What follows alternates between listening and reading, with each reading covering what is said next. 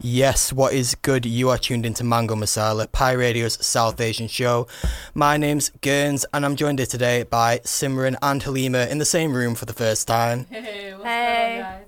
Is my mic working? Welcome back to Mango Masala, the Pi Radio South Asian show. As you may be able to tell from that, we're not the best at tech. If anyone wants to do radio, like that was an insight into actually what a lot of being on radio is about, just technical glitches. Honestly, like this is why we need a producer, really. Let's be honest. We're literally doing everything ourselves at the moment. But how are you guys like doing this week? You alright? I'm Gucci. Nothing ever changes, man. It's lockdown. Same as always. Like literally no change at all? Like nothing? I can make something up if that's what you want. No, let's not make stuff up.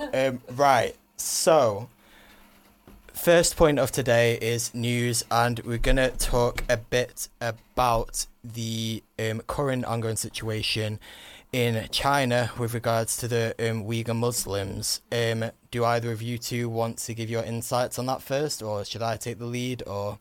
You can give a roundup of the news. Sure. So this has been in the news for a while now, depending on what sources you've been reading, but it's only over the past couple of months, I'd say, been properly started to have been written about in mainstream news.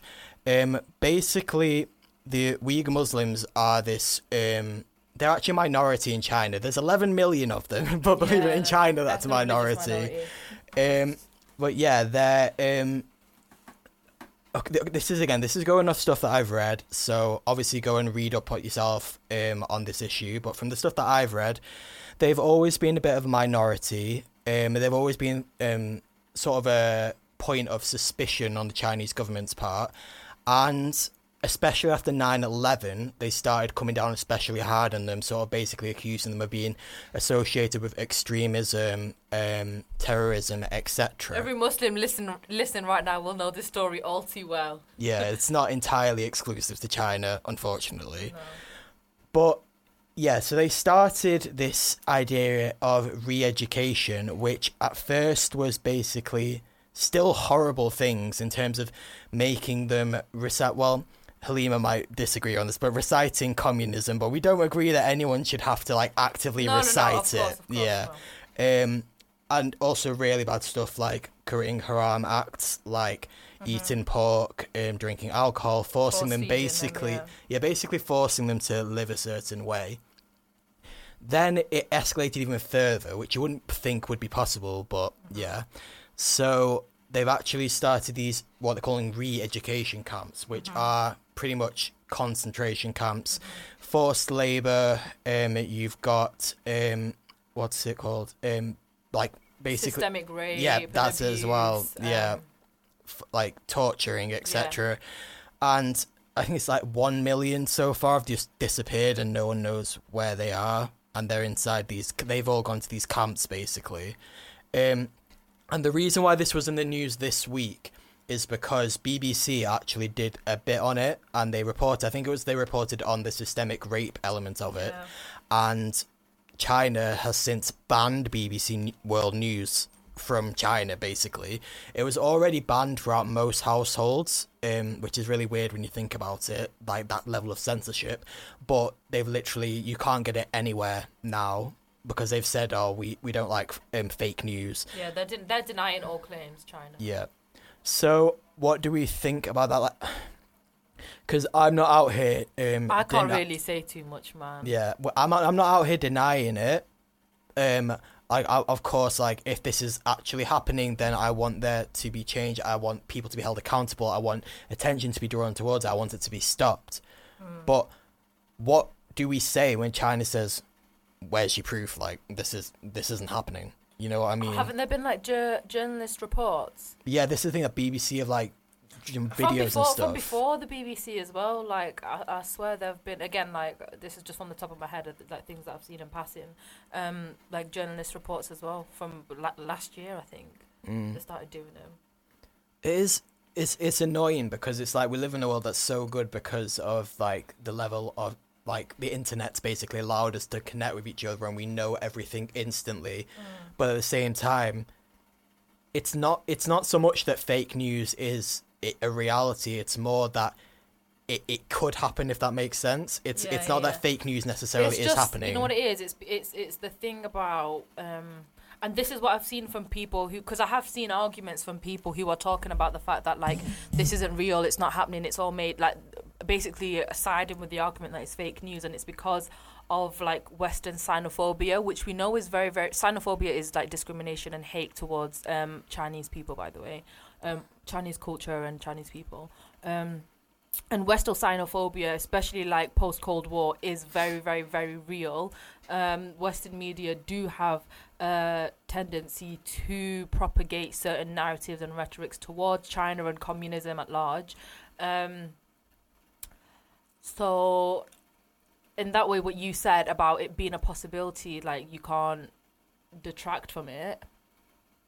But also, I don't know, I just think it's a weird one, because it's like, I did have a discussion with my friend about it once, and they were like, if they were trying to make like people hate Chinese, like China, why would they use Muslims to get sympathy? Because like worldwide Islamophobia is a real thing. So I don't know. And it's like, it's sad as well, because obviously I've just realised that is one thing that's been happening this week, is being mass attention drawn towards the number of racist attacks that have happened towards East Asian people in the wake of COVID. Which, it's... Sometimes the world is just a very depressing place, This guys. is what I mean. Like, I actually can't say too much, because then I'll start getting to my nihilism bag, and Simran, do you have anything to add? I just think, like... Is the mic on again? No, there we go. I just think, like, if, obviously... To a certain extent, you can't question the reality of what's happening in China, because obviously there's a lot of evidence has come out that there's like abhorrent things happening over there. But in terms of like the way that I've seen it before big media platforms started reporting on it, it was like it was another Instagram thing. So it was like very like people would do it on their Instagram stories, on Twitter. It would all come out. Why is no one talking about this? Why is no one talking about this? But then the infographics would come out, and then only would it gain traction when bigger platforms started speaking on it. So it's one of those things where, which is always the case. Of course. Media. And like when you don't see it on your BBC News or your ITV or your Times or whatever, like then you are going to question like the validity. So how do we how do we authorize news? Yeah. How do we, in the age of the age of information and the age of like connectivity, where everyone's got a platform. Exactly, everybody has a platform. How do we authorize news, bro? I don't know. Like this is a very interesting question. Yeah. Like I actually don't know what are the metrics that we can use to make sure that the news that we get is correct. Because we saw it happen with like the Punjabi farmer protests, and that what was happening over there, like it became very small platform level. People were putting it out there saying, why is no one talking about this once again? And that's where I kind of got a bit more sympathy with the Uighur Muslim crisis, because I was thinking, this is the exact same thing. I know exactly how they're feeling, because only once did BBC News or Sky or Times gain like traction of it, then did it get attention, or Rihanna or Greta Thunberg, then it became a real thing. Whereas before I felt like it was just any old person on Instagram was just posting a little infographic here and there, and that was it. It sort of acts as a certificate of approval, pretty much. Like once it's got that BBC stamp on it, then it's... If it feels like only once that happens, then it's credible. Yeah. Which is obviously not true, because what's happening is a reality for those people in China, India, wherever. It's interesting though, because it's like on one level we need like grassroots news sources, because the media, especially Western media, is very selective in what issues and what people and causes they care about. But then on the other hand, it's then also very easy to spread propaganda, because the same way that things like, for example, the farmers' protest and things like that are spreading first on a grassroots level through social media, and then they gain traction in that way, and we're looking at that as like it's a worthy cause. There are people who, for example, the other side of the story, like let's say for example the Hindu nationalists, who are also spreading grassroots news stories, who think their side is also very valid and correct, so I feel like there's always just going to be that contention. Just be vigilant with the news that you consume. That's what I would say. Be vigilant. check your sources, recheck your sources. Question everything. Yeah, question everything. Right, so on that note, and talking about the farmers' protests, we're going to play a few tracks now before we're joined by our special guest this week, which I think got lost in the whole mic thing. We didn't actually introduce our special guest this week, but we're going to have Ashveen Kohli from the Hear Me Raw podcast, who's going to talk to us a bit about her background, how she got into podcasting, how she's also working in the finance sector and how she got into that, and how you can go down that route without necessarily having a certain degree. So you want to stick around for that. We also now should have Ashveen joining us. Ashveen, can you hear us? Hi, yeah, can you hear me? Yeah, really clearly actually. If it helps, I can hear you, so I feel like the mic is working. Okay, right. Yeah. Brilliant. Right, so Ashveen, do you want to just introduce yourself, tell us what you're about, what Hear Me Raw is about, etc.? Yeah, no, firstly, thank you so much for having me. I really appreciate it. It's really exciting. It's my first radio show, so thank you. And yeah, so I'm Ashveen Kohli. I'm the host of the Hear Me Raw podcast.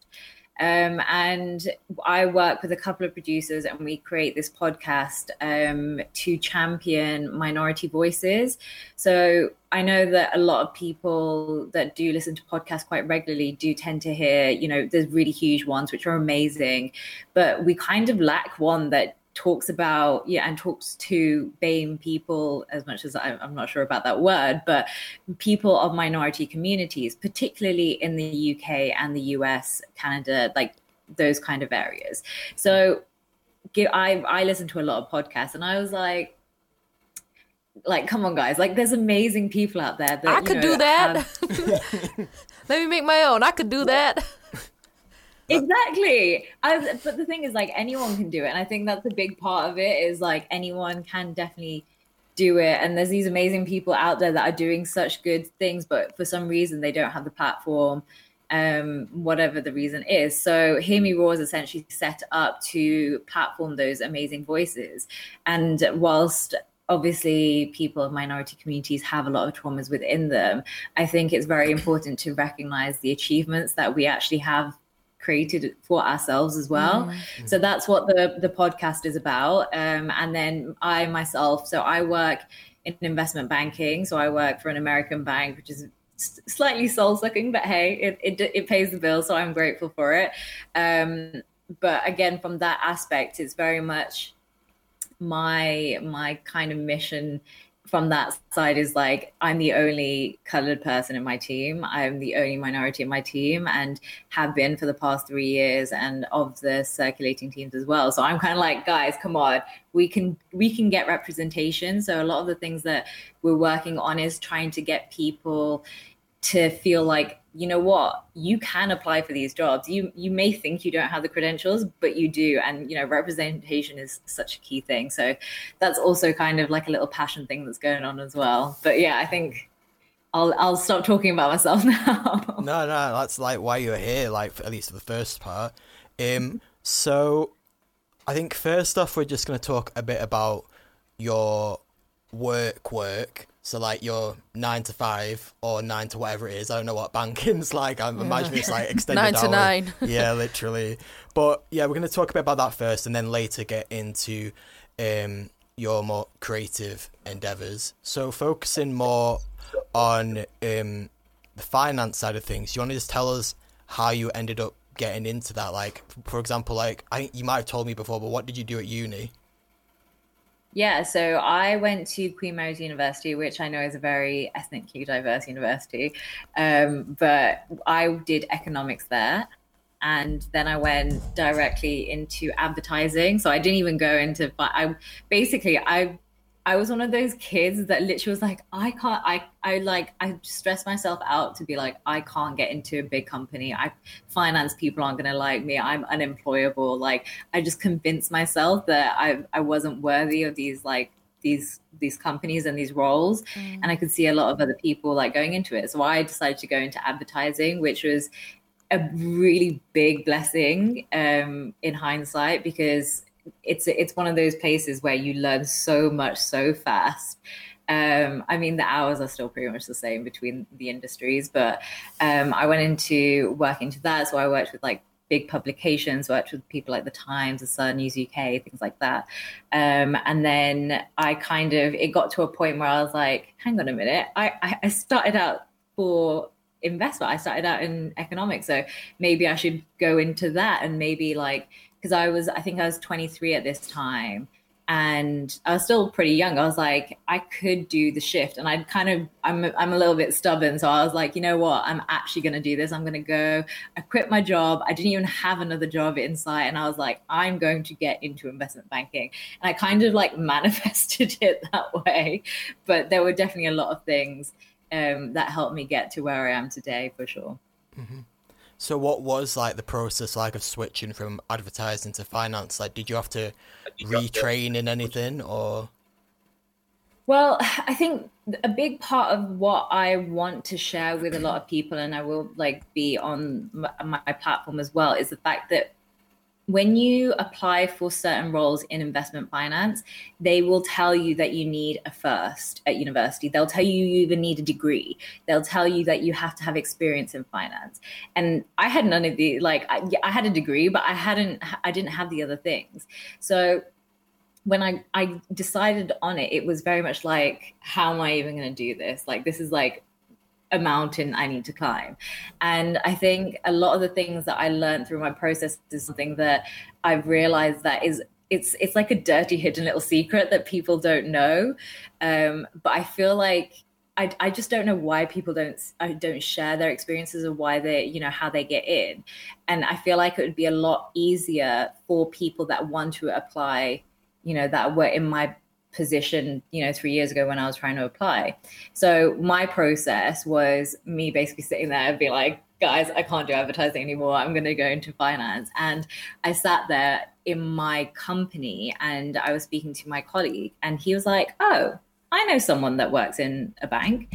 And I was like, really? Do you? Like, and it was, whilst people call it networking and it's this very official, like, must go to conferences, must be like wearing a suit and tie and like be all snazzy and try and impress people.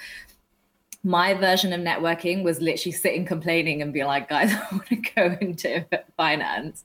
And someone coming back being like, I know someone, let me give you their details, and have like set up a conversation with them. So it was a matter of actually initiating that conversation. This guy worked in Barclays. I don't even remember his name, but he definitely helped me get to the next step. And from there, it was a matter of having a conversation with someone who knows really helped. So from that point, it was like, you need to go and find a recruiter. And as much as we may hate recruiters and as much as like salesy and, you know, all of that stuff that they may be, it's very like, if without them, I wouldn't have got a job. And I literally went to the 2 or 3 that he recommended. And I'm happy to share that, you know, with everyone. And they literally was like, here's your CV, let's fix it up. Let's interview you. So they did lots of mock interviews with me. They were really great in that process. And then they said, we've got a couple of interviews, go for them. But the key thing, I think that everyone, for me, and I think is for trying to apply, was I went in as a contractor. I went in as a temp, which is the thing that people don't say. And a lot of people in finance, unless you go in as a graduate at 21, you're hired as a contractor. You don't go in on full-time, you know, permanent contracts. So here's this big secret that everyone's not saying to anyone. But I was 23 years old. I had no experience in finance. I literally knew nothing about stocks and shares, and like it all stressed me out.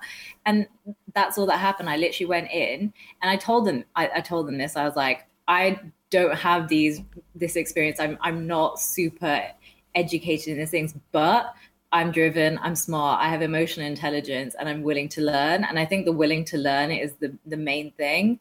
And these kinds of experiences is what, you know, helped them like me and kind of tell me that, you know what, let's give her a chance. So just getting your foot in the door, I feel like, is a really big thing when you're going into it. And what was the role that you went in on?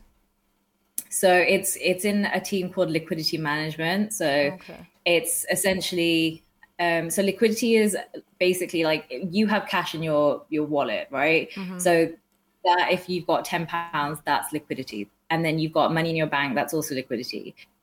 So you bought a house, that's your assets. So that's not liquid. If you were to sell that for cash, then you've got a liquid amount. So we work with that team. Essentially, it was a really cool role because we got to see literally every product, every deal, every big IPO that goes through globally, from like Japan to New York, across all the markets, across all the currencies. And then you basically got to, it was a matter of moving cash around. So I'm interested because it sounds from what you're saying like the main way in which you got to where you are today wasn't necessarily through going to loads of networking events, but it was more about saying to people, look, I want to go down this route, do you know anyone, like sort of thing. So do you feel like your position in advertising was what enabled you to do that, or do you think that it's like, say for example, if I was working in an completely unrelated field, obviously, do you think that would be a bit less easy for me to be like, oh, do you know anyone, like sort of thing? So I mean, obviously, like that's the way you've done it, but I'm just thinking about like giving advice to people out there. They might be thinking, oh, well, I don't know anyone in finance. Like, what do I do? You know what I mean? Well, yeah, no, I completely understand. So from the reason why I kind of share my experiences, even though I went through someone I knew, the point was that I don't remember that guy's name. I don't remember who he was. But at the same time, it was understanding what to apply for, because a lot of people with that look like and were like me, or still, have that kind of like no degree. Like I could tell you stories of like one of the directors in our team. She didn't go to university. She didn't have a degree, and yet she literally just made director this year. So and she's 26 years old, 27 years old. So it's not impossible. It's just understanding the ways and what to apply for. So even though you may not know anyone, firstly, whoever's listening to this, you now know me. So reach out to me. Like if you want to know who those recruiters are, who to get in contact, talk to me, call me, LinkedIn me, Instagram me, whatever. I will help you in an instant, because like I said, it's important to make sure that people know that door's open. It's not just for grads that have first and went to Oxbridge.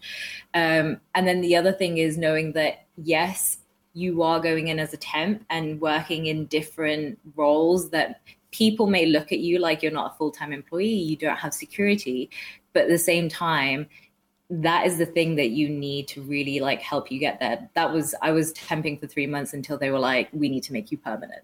And if you are a hard worker, they'll do exactly the same thing for you. I think it's about how you frame the notion of networking as well, because I think you touched on it before when you said it's not the kind of like being in suits and being in fancy rooms and things like that. It's even sometimes just conversation. Like I guess you could even say this discussion right now is a form of networking. Exactly. And I think there's just such a weird mentality. I hate the word networking. Yeah. It, like I said, when I was at university and everyone was networking with the professors, you get it drilled into like you. Quiet child. Yeah. But also, I think that's really couldn't important, do it. because like now with the last year, the nature of networking has changed. There's no possibility of being in that big room with the fancy people, meeting people and exchanging business cards and such. That doesn't happen anymore. So I think it's really important that you're kind of showing people that there are different avenues to go down and there are multiple doors open, because I think what you said about feeling like unworthy and like you weren't worth being in a certain position, or that wasn't really where you could see yourself going, really would speak to a lot of people. I think, like, especially around my age, I'm 21, I'm in my third year of uni, like I can definitely relate to what you were saying, and like kind of trying to plan ahead for the future kind of makes you realise that there are different ways to go down. You don't have to do everything down the straight and narrow, and you can kind of just go with the flow. You really don't. And like I said, even though investment banking does have that shiny new title kind of feel to it, my experience in advertising and working there as a grad was probably the best experiences I've had. So it's that whole thing of like, people do go and chase when you're 21 coming out of uni. It's very much like, oh, I need to work for someone that has like some form of clout or some name that people know. But in reality, it may not be the best thing. I work for a company that literally like no one had ever heard of outside of like, I think, the advertising world. I'm pretty sure to this day, like my mom constantly got the name wrong, things like that. But I learned so much from it. I think if you had to like ask me, I would say I've learned way more from my job in advertising than I have in investment banking. And also, like, you kind of need to try, especially when you're young, you do need to try different avenues so that whatever you do end up in, you do so with conviction. Like, if you perhaps went straight into finance, maybe you wouldn't have kind of had that same conviction as you do now, having gone and done something else and then made an informed decision to go into it.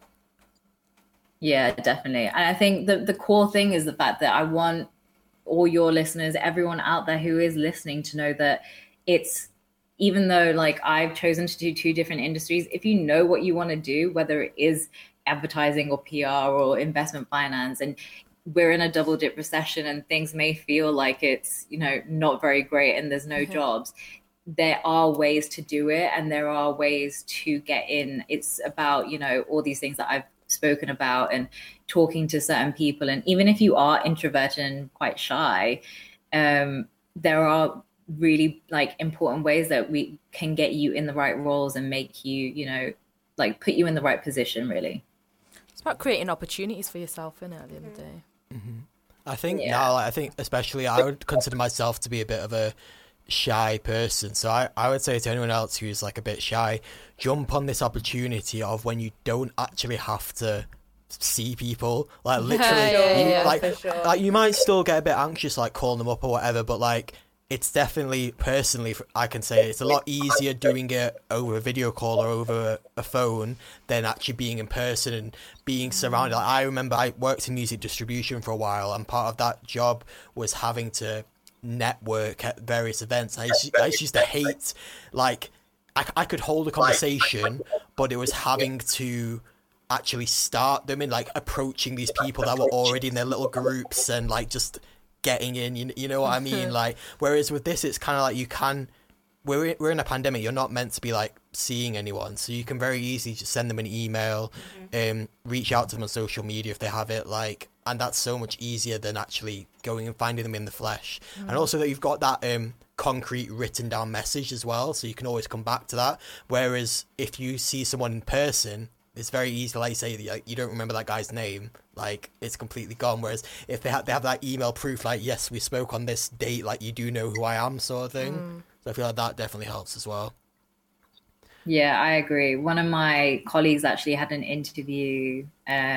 He's now left, but he was like, it was the best thing doing online interviewing, because he was like, I had all my notes here. So like everything was literally like, I was like, he had no idea like that he prepared all the answers and had everything prepared. So I think definitely use it to your advantage. And obviously preparing is very important. But for those that may feel like they get flustered and things like that, definitely use it to your advantage. You've spoken a bit about how I think to this day you're the only person of colour actually within your department. Like, how do you actually like deal with that? And it, like, not obviously the onus shouldn't be on you, but is there anything that you are doing? How much time do you have? Like, probably like 5 minutes before we play a few tracks, but like if you want to. No, so that's a really great question. I think it's something that a lot of my closest stakeholders and people that I know will like, that I just talk about it a lot. So I think at the beginning, I kind of swallowed a lot of things, a lot of ignorant conversations, a lot of inappropriate, things that they were saying, microaggressions. Like at the end of the day, a lot of the people that do work there are middle-class white people. They that already sounds turn their jarring, nose man. up. Pardon? That already sounds jarring. We had scone Fridays, like, and the jam had to be French jam. Like, if it wasn't like things like that, like it was just, I'm from Warsaw, which is like, we had the highest teenage pregnancy rate for most of my growing up. Like, I come from a very different place to these people. And the way that they were, like, they would complain about, you know, I think there was like a BBC show and they'd changed one of the characters from a book to a, you know, the actor was a black guy. And they were like, but why do they have to do that? Oh my God. Yeah, exactly. Wow. So these things are really present and they're really, really prominent. So the way that I've really learned to understand it is the fact that if I was to kind of come at this from like, you can't say that, and try and teach them when they don't want to be taught, it's never going to go in. So I really had to learn to kind of come at it with from a place of love. And especially last year with George Floyd and the Black Lives Matter, and even now with the farmers' protest and Kisan movement, it was very much like, I have to find a way that they're actually going to sit down and understand what we're trying to say and why it matters that I can't find a plaster that suits my skin, but it suits everyone else in this team. Or why, like, I got comments to say that, you know, we do work in a diverse team. Look, like, we have, you know, a Scottish person and an Irish person. That's so ridiculous. Right. Like, it was crazy, like, the amount of things that I would hear. And I had to sit there and be like, which ethnicity box do you tick on the sheet? Like, yeah, we've got blonde people, we've got people with brown hair, we've got blue eyes and green eyes. Right. So I had to, like, so from those, like, I had to literally so I recently put in sessions to be like, guys, we're going to sit down and actually talk about these things. So I'd sit down and be like, this is a microaggression. Like, people would like go and like touch my hair. And I'm no. Like, it's fine, I'm used to it, like, the whole that's world just so exhausting though, like being the only person of color in a team full of like middle class white people. And it's not just like, from what it sounds like you're saying, it's not benign, it's a very active microaggressions on the daily. And you've taken it, sounds like, because you're a good person, you've taken it on yourself to like educate and kind of like have conversations with people, because I know if that was me, I would not be handling as well as you are. Well, this is why I think, I don't get me wrong, I got really angry. I got really, really upset with them. Like, I literally, like, I like the worst version of Ashby, like the worst version of me came out. And for a good, like, 2-3 months, I was like, you guys are just outrageous. And I had to realize slowly that this isn't going to make them change. So that's why also this whole experience of me trying to tell people that they can apply means that there's more people, brown people in there, there's more minority people, and there's more, you know, Eastern European people in there, because, and then you've got representation, you've got people that, you know, if there's another person coming into a team like mine, and I'm not there, for example, it's, you know, another team and it's all completely white, they might be introvert, they might be shy, and they may not be able to handle it. Exactly. Well, I don't say, I handle it great, but at the same time, no, you need to have a certain level of confidence and like self-assurance to be able to actually have those conversations in the workplace, especially when you're the only person of color on a team of white middle class people, because it's such an alienating thing. And I know the story all too well, where so many of the people in your position are just too intimidated to say anything because they think, I'll lose my job, or I'll alienate my teammate, you know, my colleagues. And so it's and I like also how you're centering it not only on having those conversations with the white colleagues, but also like kind of creating space for other ethnic minorities to enter. I think that's really important, and like something that a lot of people don't necessarily realize when they're trying to kind of, you know, diversify and all that kind of stuff. Yeah, I think you'll get a lot of the wrong conversations from their side. And whilst I can do as much as I can to change their dialogue and their experiences and what they're trying to communicate. But on the other side, a lot of the things that sometimes the comments I'll get, I will literally be like, guys, why aren't you hiring someone else of an ethnic minority? Like, no one's applying. And I'm like, but that's also systemic racism. Yeah. So that's also something that I'm like, okay, if that's a problem, then even if it's one woman against like all of the UK, I'm going to try my very hardest to get other people of minorities to go and apply for these jobs, because we need it. Like, I'm tired of, you know, generational wealth being a thing for white people. Like, bring it into the communities. Now we're going to get talking a bit about Ashveen's podcast, Hear Me Roar, how you got into doing that and how other people who might want to do a similar project can also do so. So do you want to just tell us, you've already covered it a bit in brief, but do you want to just tell us the more detailed version of how it came about? Yeah, so I think really similar to kind of all the things that I'd been going through and realizing that, you know, in terms of representation, that we could always do with more, came my lovely little passion project, my little baby, which is the Hear Me Roar podcast. So I even though I call it mine, there's 4 other producers, and also with the Beanpole Media team, who are really amazing. And we all essentially kind of were sitting around the living room being like, I wonder why we can, you know, why not get interviews with people, really amazing people that, you know, can share their experiences, all of their achievements, these high value, high performance people, and just all of them be from a minority community.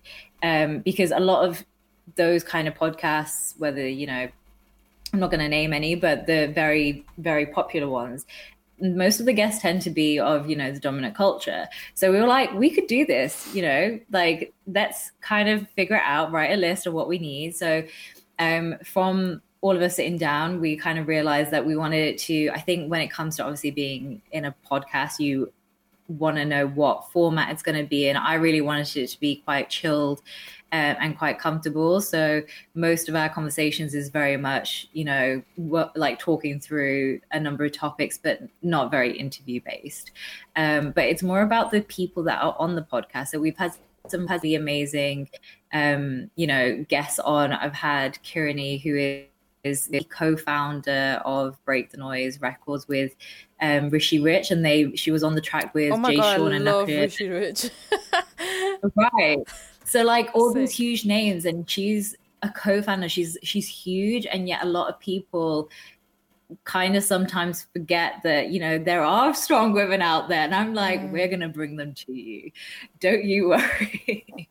And then like there's been amazing other people. We've had, you know, a Tai Chi grandmaster, the only non-Chinese Tai Chi grandmaster that very conveniently lived in Birmingham as well. So that was such an experience, because we got to hear about mindfulness and, you know, actually understanding the power of having health in, you know, well, the whole health is wealth kind of conversation, and what you actually benefit from it and things like that. Like, it was really, like, it's honestly so impactful for me, because I've learned so much from these people.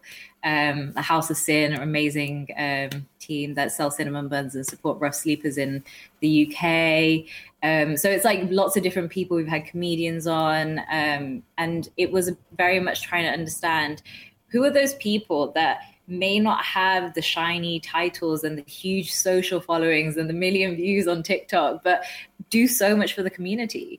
So we kind of set out and just went on our ways, tried to literally call anyone and everyone that we knew in our circles. I had to call my dad up to be like, can you talk to this person for me? And things like that. Using your networking skills again.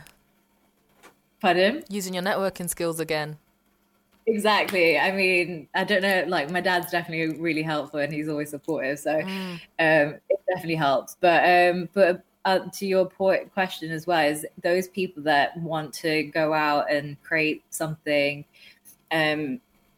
just do it. I think the main thing that I've learned is that even if you're working slowly at it, you're still going at some pace. You don't have to do everything instantly. Like, don't get me wrong, we spent like 6 to 8 months in pre-production trying to make sure that we had everything set out, the speakers, the setup, the right production cast, the studio, the guests, like everything took a lot of effort. But it was all worth it. And I think one piece of advice that I would actually really give is that if you have a goal, and I don't think this is specific to just podcasts, I think this is for anything, is that if you have a vision, is if you want to be, I don't know, a millionaire, don't we all? Like, if you know what you want to do and how you want to get there, start with the end one and work your way backwards and say, okay, if you want to be here at the age of, I don't know, 40, for example, at the age of this time, what do you need to do? How are you going to get there? And then a quarter of the way back, and then break it up into steps. And then you kind of know what you need to start now. And whilst that might sound really stressful for like the non-planners, I'm a real planner, but it kind of means that it looks like it's actually possible. So everything is possible. I always say, like, if Elon Musk can send a car into friggin' space, like, you can do anything. So that's definitely one of the things that we've had to do, is a lot of planning and, you know, the whole process of these things. But it also means that we get to be quite creative and have lots of fun with certain things that we're doing, and, you know, getting certain, like, we've had a doctor in to talk about, you know, all things they've seen us, and like, it's so fun and interesting. Like, it's those conversations that you have anyway in your house, right? So you said that your family have been like quite supportive about it. Was there any sort of hesitance about you going down this path? Because I know one thing that you've said on multiple occasions, because I think I'd seen you've written it somewhere, and then you actually said it in the chat we had before, was like, oh, caring about what the aunties think. So has that ever played a part in your creative projects? Yeah.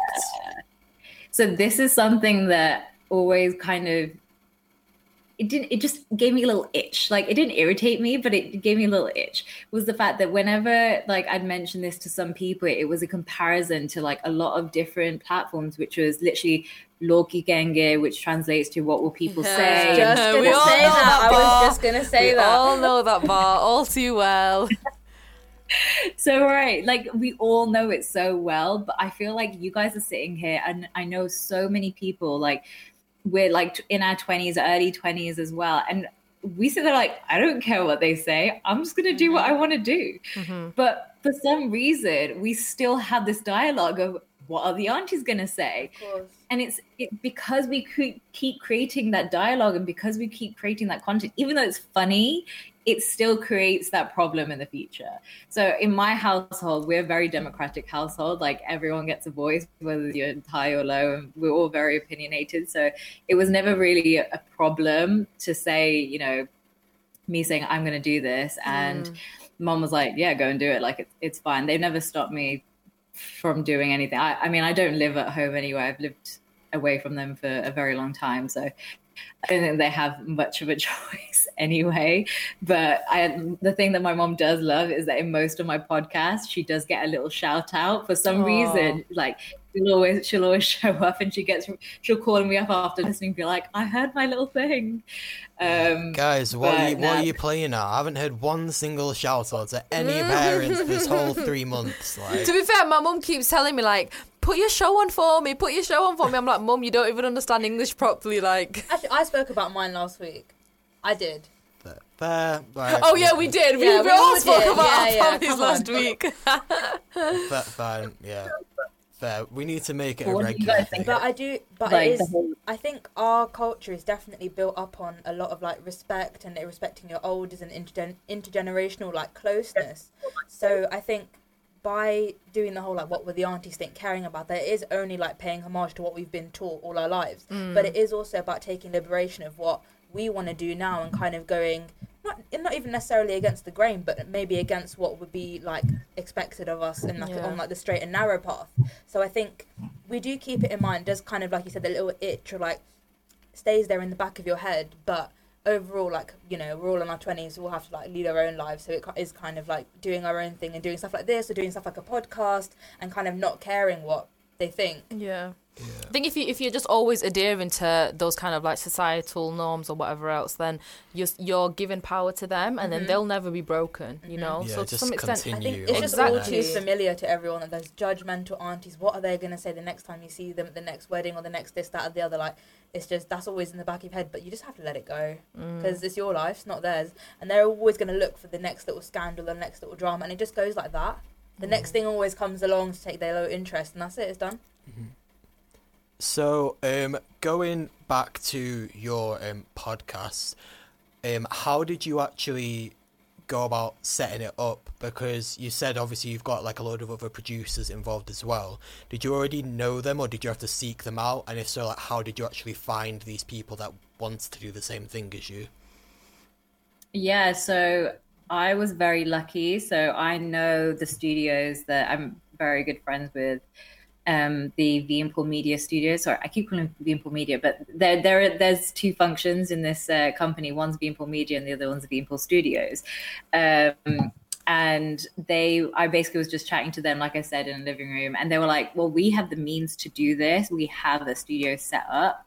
It's obviously a matter of getting a sound guy, getting a video guy, getting the content ready, making sure that we've done the research. I think I will say like that I have a lot of Google Sheets. So we all have, I think there's 2 or 3 or 4, I'd say, of like the list. Like if you know what your topic's going to be that week, for example, like I always write it down, and then the steps for what we need to do. So if, for example, it's the, we'll always do like a quick 30-minute catch up with the person who's doing that, and you'll assign someone, and then you'll have like the actual recording, and then you'll have post-production, then who's doing the social media, who's doing the video editing, the audio editing, and you kind of assign everyone to something specific. And because it's a Google Sheet, it's always updated and everyone can see it. And then there's obviously other ones for, kind of a prospecting guests. And then we also have like a wish list of guests that we, one day will be on the cast. So there's some really like crazy names on that list, but maybe one day it will happen. You'll manifest it. Like you got to visualize that, Yeah. Now I'm back that. Exactly. But like I think it also like relates to what you were saying earlier about like the goals. You have your big goals and you have your small goals, and I think like having those little micro goals is what kind of aligns all your goals together and like makes it all make sense, and it's those baby steps that get you to achieving the next big one. And then once you get there, you're like, oh wow, it happened, and then it's on to the next one, So before you know it, you'll be making your way through the wish list, and then you'll be saying like, wow, we've got this person on, we've got so and so on, and then the next wish list will be even bigger. Exactly. And I know like some people might be listening to be like, oh my god, she's such a planner, like so high maintenance, but you don't have to do it that way. Like I know a good friend of mine has a podcast that he's also released, and they literally it's just a casual chat between two guys, and that's it. Like they literally wake up one day and they're like, right, it's a Saturday, we're going to do 2 hours, we're just going to chat, and like that's it. And there's no faff, they don't really do any editing, so it's like as long as the quality is good, they do a run through and then it goes live. So it depends what you really want to do in terms of like what your mission or like what you want to get out of it is, really, I'd say. No, definitely. So before we play a few more tracks, do you have any last comments on or advice for the people out there that might want to, not just podcasts, but any like sort of creative projects, like who might be doubting themselves or thinking, oh, that's not for me, like sort of thing? Well, firstly, like doubting is natural. I do it most days. But don't let that be the thing that stops you for doing the thing that you actually want to do, I think is number one. Number two, actually try and sit and think of yourself, like, what do you want to do? Like I've spoken a bit about my work in investment finance and advertising, and I know a lot of people go out there being like, I want to be a banker, but sometimes it's just important to sit there and actually think, why do you want to be one? Like, what are your intentions? What do you actually want to achieve? And like actually sitting with that and kind of like not meditating on it, but just thinking on it really. And then also in terms of just having, like, for me, I really appreciate all the time I've spent with these people and what I've learned from this, and hopefully like that will be the thing that people will remember, is all the things that they've passed on. I mean, that's been just a really great experience. But yeah, anything. I think it's been a really great time so far, and I know we've pledged to do 100 episodes this year, so that's literally 100 people that we want to bring to the community from all different places, for you guys to listen to, from you guys to learn from you guys to, understand how they got to their achievements. More specifically, I know I'm one story, but their stories and all these people from different environments they have like it's a fountain of knowledge, right?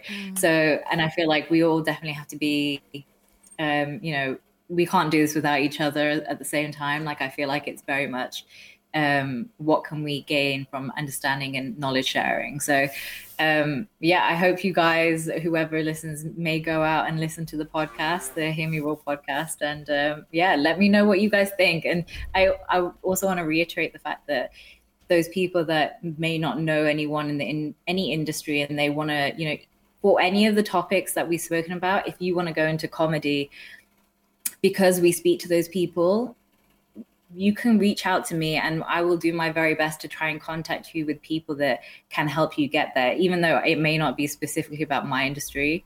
Like, it's about trying to make sure that we can help and support and move, you know, move the whole generation forward in a positive light. Sure thing. So, like, if people do want to reach out to you, like, how should they go about it? Yeah, so the main way to contact, so on Instagram, we have our handle handle is Hear Me Roar _pod, and you can either DM me, or there's a contact button which has my email me directly, and then you've also got LinkedIn. It's my full name, Ashveen Kohli. You can message me on there as well, and I think those are the main two ways, but I'm always on, really, you know, present on both of them, so please do reach out. Cool. Well, guys, you heard that. If that sounds like something you're interested in, you can reach out to Ashveen and she will do her best to help steer you in the right direction. I asked these lot during the break what they wanted to do, and back by popular demand, we've decided to do a bit of a general knowledge quiz. Now, just so you get the type of vibe from these two, Halima is like very competitive. Very competitive. And Simran just finds fault with the questions like all the time. Like, I will actually trash this studio if I don't win. No comment? Actually, let me not say that, because then I'll get blamed, like if something goes a bit higgy. I'm not coming in with any expectations. Fair. I'm just being me. Don't think so. Yeah. So we're going to get into that quiz now. So. Wait, how are we doing this? Are we like, what do we say if we know the answer? Do we just shout it out? I'm going to ask, I've got like a list of questions here. Right. You get whatever question. Oh, right, okay, we all get a turn. Cool, you cool, all cool. get a different question, and there's going to be 5 questions each. All right, cool. Hit me. So, complaining already. Like, I'm just not good at it. Do you want to start on -1? I like that rule. All right. Right. As always, we need to get the intense quiz music on. Okay, that's not the intense quiz music. It's calming, very calming. How do you find this calming? Oh, no, the other one. Right. Who wants to go first? I'll go first. Wow. Okay. Right. Simran, what tourist destination is known as Sin City? Vegas. If that's wrong, I'll give you it. Technically, it's Las Vegas, but you know. It's the same thing, Carlos. Even I'm complaining about that. That's why, because he does that. Nah, man. Right.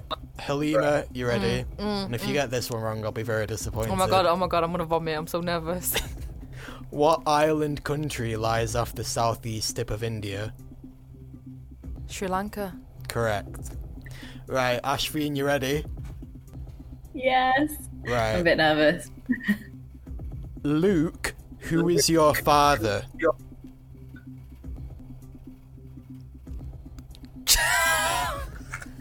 Right, let me Am I supposed to know who Luke is? Let me rephrase that. In Star Wars, who is Luke's father?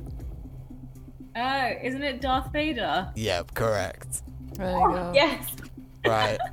I've never watched Star Wars. So everyone's drawing the first round. Ooh. Right.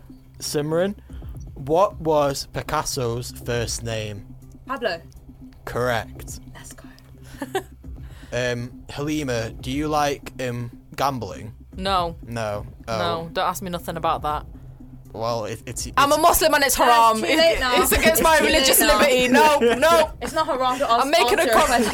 complaint. Gambling is haram. I'm not doing this. I'm with Simran in that you can still answer a question about it. I don't know anything about it. Ashveen, Nah, come on, man. That's not fair. right. Halima, what beats 4 of a kind? What the heck? Okay, yeah. That's not fair. Alright, fair enough. Right. I don't even know how to play regular cards. Right. Okay, fine. We'll give you the next one then. Safe. Who was Robin Hood's second in command? So his side man. What? I don't know. Have you never seen like the Disney film? Bruv, I grew up on like Bollywood, man. I never watched no Disney films when I was little. I don't know. Right, the answer's Little John. Yeah, there's no way I would have known that. Right, so Halima's one down. How unfortunate. Guys, I'm already getting mad. I'm already giving Carlos evils. Right, Ashveen, what country did the UK fight a war against in 1982? Oh, Jesus. This is terrible. 1982. I'm gonna completely guess and be really ashamed with this answer, but the Falkland Islands? Can I have it? No, you can't have Why? it. Right, so I'm gonna give you half a point for that because I asked for the country, which was Argentina. That's who they went to war with, but it was the Falklands War. So I'll give you half a point for that. So scores currently are 2, 1.5, 1. Oh my god. Someone's not very happy about No, that. I'm not. I'm not coming in, guys. I'm leaving mango masala. Right, Simran, you ready? I'm ready. Who had an affair with Queen Guinevere? She was the wife of King Arthur. I know this one. Can I have it? No, you can't have it. It's not your question. I was a geography person at school. Well, this is it. This is History it's question. mythical, love. What? It's not. It's not real. I thought it's real, isn't it? I don't. The round table, man. I don't think. King I don't know. Arthur at Is the round it? table. Wait. No, Yeah, the round table. Yeah, I don't know. Can I have point it? for the round table? Can I have it? Can I have the you can't question? have Can I have the question? No, you No, can't she have the can't. question. Just give it me. Why be like that? I'm gonna start muting people's microphones. Okay, Can sorry. you at least turn it down? Because the more questions that go on, the louder she gets. Sorry. Sorry. Oh my god, he's actually muting me. You're literally on mute now. Right. Right. I think I forgot. Right, the answer was Sir Lancelot. I would, yeah. No. Right, Halima, you ready for your actual question? Yeah, fine. What actress is singer Keith Urban married to? You're asking me things that I don't. This is Can a I general tell- knowledge Keith question. Urban, but can I say something? Like, can you assume I'm an immigrant? Like, where I grew up here, we didn't have, like, we didn't watch any of these, like, British, anything to do with Western culture. We didn't have any of that. Jet Punk doesn't discriminate, so... Oh, God. Keith Urban. Keith Rural. Just guess a random actress. Yeah, Keith Rural. No, it's Nicole Kidman. How would I ever know that? Right. So, Ashveen, you've got a chance to get in the lead here. Oh So, my god. in the beer world, what does IPA stand for? Indian Pale Ale? Correct. What? Right. How did you know that? How do you not? Oh, I don't fair- drink. Okay, yeah, that's fine. See, I don't Yeah. drink. Fair enough. Right. So we got 2.5, 2. 2, 1. I'm leaving. I'm actually leaving. I'm sorry, my lift's here. I gotta go, guys. Right. Simran, you wanted geography. You're getting Oh, geography. Chang and Eng were okay. This isn't geography. Oh, it's got a country. Chang and Eng were conjoined twins, famous in the 1800s. What country were they born in? Oh my god. It's not going to be China, because that's obvious. Yeah, but you can make It's just. going to be East Asia. Say it again. Chang and Eng were conjoined twins, famous in the 1800s. What country were they born in? Do you know? Malaysia. No, it's Thailand, unfortunately. Right, Halima. Yeah. In what alphabet So random. would you find the letters Aleph and Gimel? It's not your question. Aleph and Gimel. What the heck? Well, Aleph is in the Arabic alphabet. It's in the Urdu alphabet. I'm gonna say Farsi. It's Hebrew. I was going to say Iceland. Now you're actually shagging me with these questions. You know, it's not fair. Oh, dear. Wait, sorry, Halima, what did you say just then? I said Farsi. No, what did you say just then? Did you say I'm shanking you? I said you're shagging me. You're shagging me good. with I these was just questions. checking that you weren't swearing and we had to apologise. No. Right. Okay. Ashveen, what Harry Potter character was gay according to J.K. Rowling? Dumbledore. Correct. Yeah, why is everyone getting out all the easy questions? I'm getting all the hard ones. Can you give us a warning when you're gonna speak, Halima? Right. So Ashveen, you're on 3. Wait, 3.5? Yeah, 3. I don't know. 3.5, yeah. 3.5 3.5. 2 1. Right. Okay. Simran, what type of food was famously shared by Lady and the Tramp? Spaghetti. And meatballs. Yeah, we'll give you that. And I get what alphabet is Aleph and Gimel in. What do you know about Chang and Eng from Thailand? Yeah, but you could have guessed. Right, Halima, what actress was born Norma Jean Mortensen? I'm actually not playing this game. I'm sorry, I'm actually not playing this game. No, I beg, give me a different question. Because I feel sorry for you, Yeah. fine, yeah. Thank you. Stop so screaming. What is the name of Japan's currency? Yen. Correct. Hey. Right, so it's 3-2, 3.5. Ashveen, what is the plural of quantum?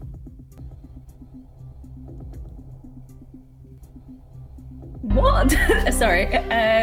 What is the Quantum. plural of quantum? Quantai? No, it's quanta.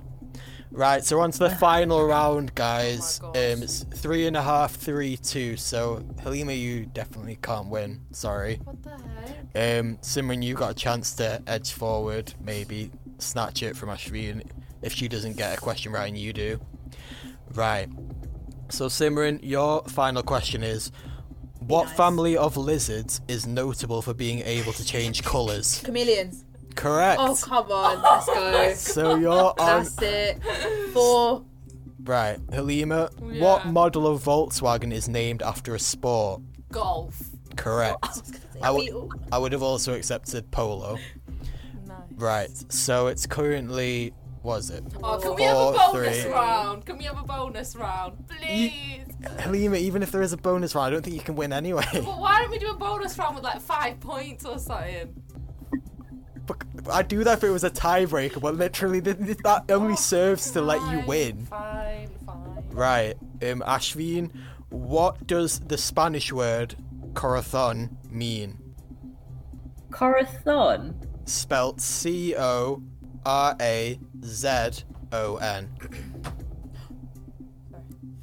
Alright, we get it, you're winning. Did I? If she gets it wrong. Mad. Yeah, now she's showing off. Alright, Simran. I have no idea. I wouldn't even know what to guess. Like, it literally could be anything. It could be like food. It could be a sport. I have no idea. So have a random guess then. Corazon. It's like corazón. I'll do a Spanish accent. Corazón. He's doing the Italian hand sign for those not in the studio. That's not how it works, love. Oh my god, I'm dragging this out for life. I don't know. Like, Corazon. Gosh. I literally don't know. It doesn't even sound like anything English. Can I have a hint? You can have a hint, but if you get it, then I'll go to a tiebreaker, because to make it fair between Simran and that. I'm willing to accept that. So it's a body part. Head?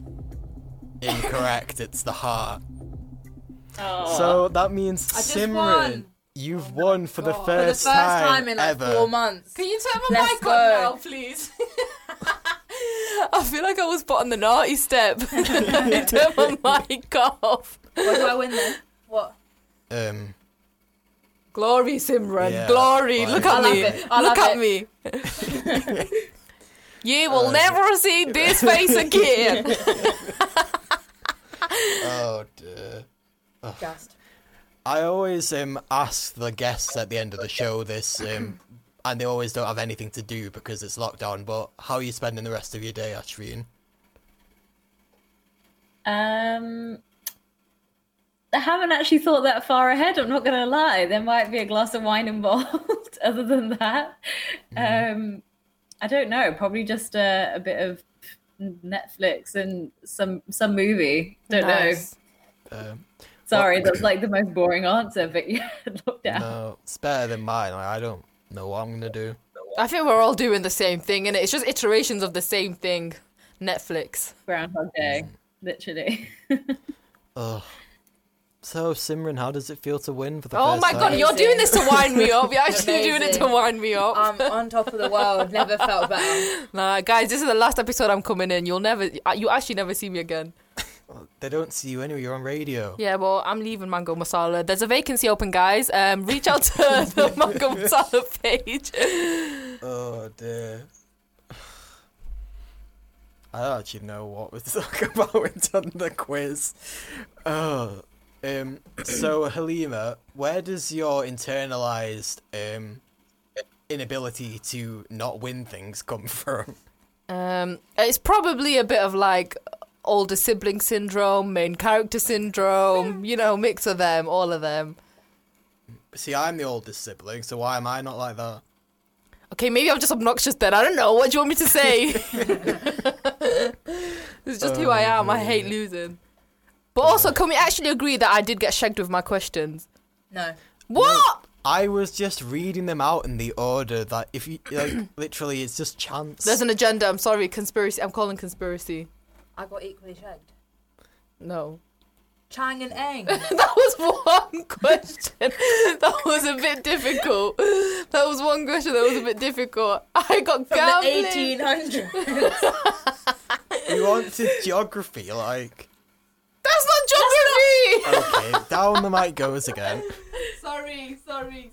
I'm on the naughty step again. I actually don't know what it is though, because it's like Simran's is like more quiet. Yours is really loud. Ashveen's obviously like on. Voice. It's just I also say I also don't scream. Yeah, it's just me.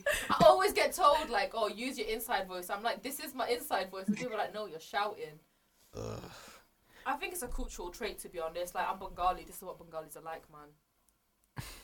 And on that note, Ashveen, do you want to tell the people at home where they can find you again, just in case they didn't hear before? Yeah, no, thank you. So you can find me on Spotify, YouTube. Podcast is called Hear Me Roar with Ashveen Kohli. And if you want to know all the details and keep up to date with what's going live and when it's going live, you can follow me on Instagram at hearmeroar_pod. And thank you guys so much for having me. I appreciate Thanks for it. coming on. No It was a good worries. chat. Yeah, definitely. It's been really nice to have you. We should definitely do this at some point again, maybe later this year or something. Yeah, sounds good. Or I'm down. maybe we could be one of your 100 podcasts. Oh yeah, maybe we could Yeah. return the favour. Yeah, let's do it. Yeah. I'll message you after. Sweet, cheers. I'm really. I literally, when you said 100, I was like counting my fingers, and I'm like, wait, so you're doing two a week, basically? Yeah. Well, so we've had a little bit of a delay. So we're recording so it's 8 a month really. And we're recording fine. It's just we've had a bit of delay because the production guys have been busy with some of the farmer protest videos that they've had. So there's going to be a couple of weeks. There's 3 episodes a week. But yeah, we're on track to 100 guests and podcasts this year. But still, that's like That's really amazing, impressive. yeah. Yeah. I'd love to see it. So definitely go check out the Hear Me Roar podcast if you haven't already. Also go check out our socials at Mango Masala Radio or at Mango Masala MCR, depending what socials you're on. And yeah, we'll be back next week with some more interesting discussion, the latest tunes, and Halima throwing a paddy when she doesn't win the quiz. This has been Mango Masala, and we will see you next week. Thanks for joining us. Bye. See ya.